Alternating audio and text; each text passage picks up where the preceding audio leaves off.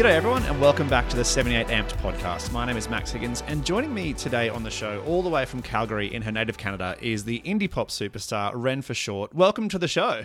Thank you. I'm so excited to be here. You are, literally just as we kicked off recording, your album dropped, and which is a huge milestone. First of all, congratulations. It's an awesome achievement. How does it feel now that we're 1 minute in to having the album out in the world? I've just felt a pit in my stomach. I'm so excited. I have this I get scared and anxious for no reason. And I'm always to everyone else, I'm like, que sera, what will be, you're doing great. But for myself, I'm like, oh my God, this is the scariest thing ever. What is going on? But I'm just I'm very excited, obviously nervous. I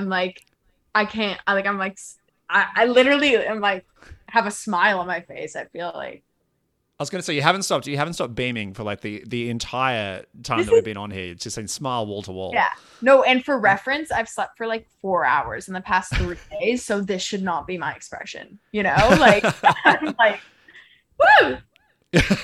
Mate, that's the dream. You're living it, and well done. As you're kind of mentioning, there's a lot of the heavy emotional content within the album. You're touching on some pretty frank discussions of anxiety and depression. As a young artist, you've had quite a unique career trajectory in the sense that you blew up quite quickly, and then almost immediately COVID lockdown happened, and kind of, touring was off the table, and even going outside was off the table. How did the strange twists and turns kind of work their way into the tracks on the record? Well, I think for me, my whole life, I've been a little anxious, kind of depressed galley.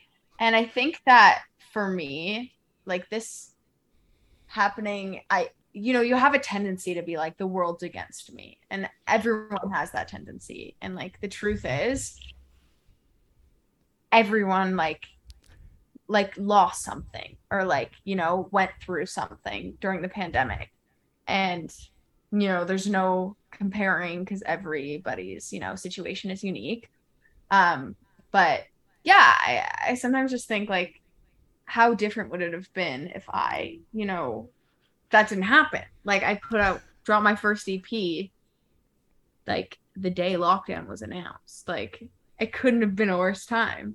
But the thing is, it's you just have to keep moving. I don't know. I've had moments where I've been really in the slumps about it. I'm gosh, it's so bad. Why did this happen? But then I'm here we are. It's never too late. For you as an artist, when you're you have those moments where it's, you might feel a bit down in the dumps about it. Is that when you find that you're the most productive in terms of writing or sort of recording music? Or is that, you have to be bouncing back and you channel that into something else? Oh yeah. No, that's when I need to be writing, because I will literally write a song in 10 minutes if I am feeling any emotion and be this is great. This is I'm very happy with this, because I always say I go through something, text Jeff, I'm we need to write a song, and then I write the song, and then I go see my therapist. It's that's how it goes. I'm I'm not getting the help I need until I write this song, because everything's fresh. And does your therapist know that? He would be very upset with me, but you know. I like that coping mechanism. Yeah. As you kind of mentioned, you've had a couple of EPs as well prior to this debut record. What for you, is the key difference in the collection of material that you've put forward for this record versus the stuff that's been on the EPs? I think for this project, obviously, I've learned from past experiences what I want to do better, what I want to keep doing, kind of what I want to change. And with that one, I've had, 2 past projects to kind of apply that to. So I kind of just, really analyzed, the rollouts and the writing and everything, and kind of built off that. And for me, that worked.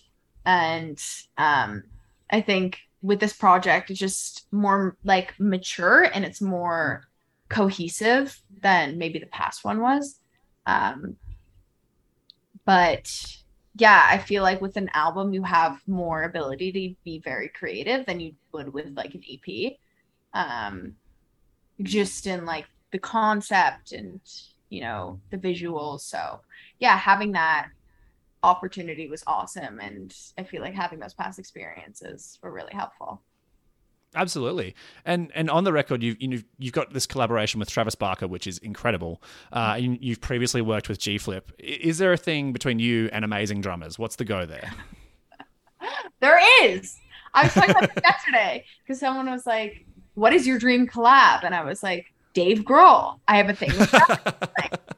It's just a drummer thing. I love. It's a drummer thing. Yeah. I think I just am so in awe of drummers. I think they're amazing. I can't figure out how to play the drums. I took drum lessons. It's really difficult.